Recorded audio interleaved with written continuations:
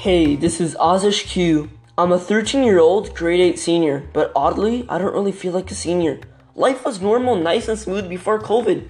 I was going to school, coming back, playing video games, playing sports, and other things like that. But then the coronavirus came. At first, it wasn't anything major or big at the time. There was a doctor who actually warned us about the coronavirus, but no one acknowledged about what he said. Sadly, they didn't know that some days later, the doctor would be dead from COVID-19. A couple of weeks later, COVID made the web go viral. There were many debates happening about how some countries would deal with this new virus. And soon, quarantine came along. Today I'm going to be talking about something that is affecting us all, the coronavirus. This virus has done so many things in the time it has been here. Billions of people have sadly departed from this world, and many are in isolation. But right now, let's jump into a different perspective, my perspective. Like I said before, I'm a 13-year-old, and that means I'm about to go to high school. It's a very big change, being a senior in public school and then going to high school. It almost feels like your life restarted. You're a junior in high school and not a senior in public school anymore.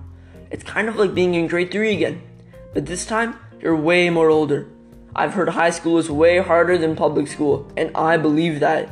So now I've gotten nervous because I don't feel like I'm ready for such great responsibilities to be put on my shoulders. Mainly because of the long period of time we haven't been in school.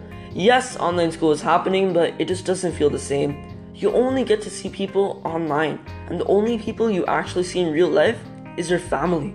COVID really changed my life in many ways. In graduation, track and field, hanging out with friends, all these things cancelled because of COVID. But hey, maybe I shouldn't look at COVID only in negative ways. Maybe I can also look at it in positive ways. All of those factories have shut down, and Earth is recovering from all those horrible things we have done. Not only that, but some animals are coming back. Now when I look out my backyard, it's almost like a zoo. Hopefully, scientists will come up with a vaccine that will protect us from COVID, and all of this will blow over eventually. So far, the only beings we have are each other and God.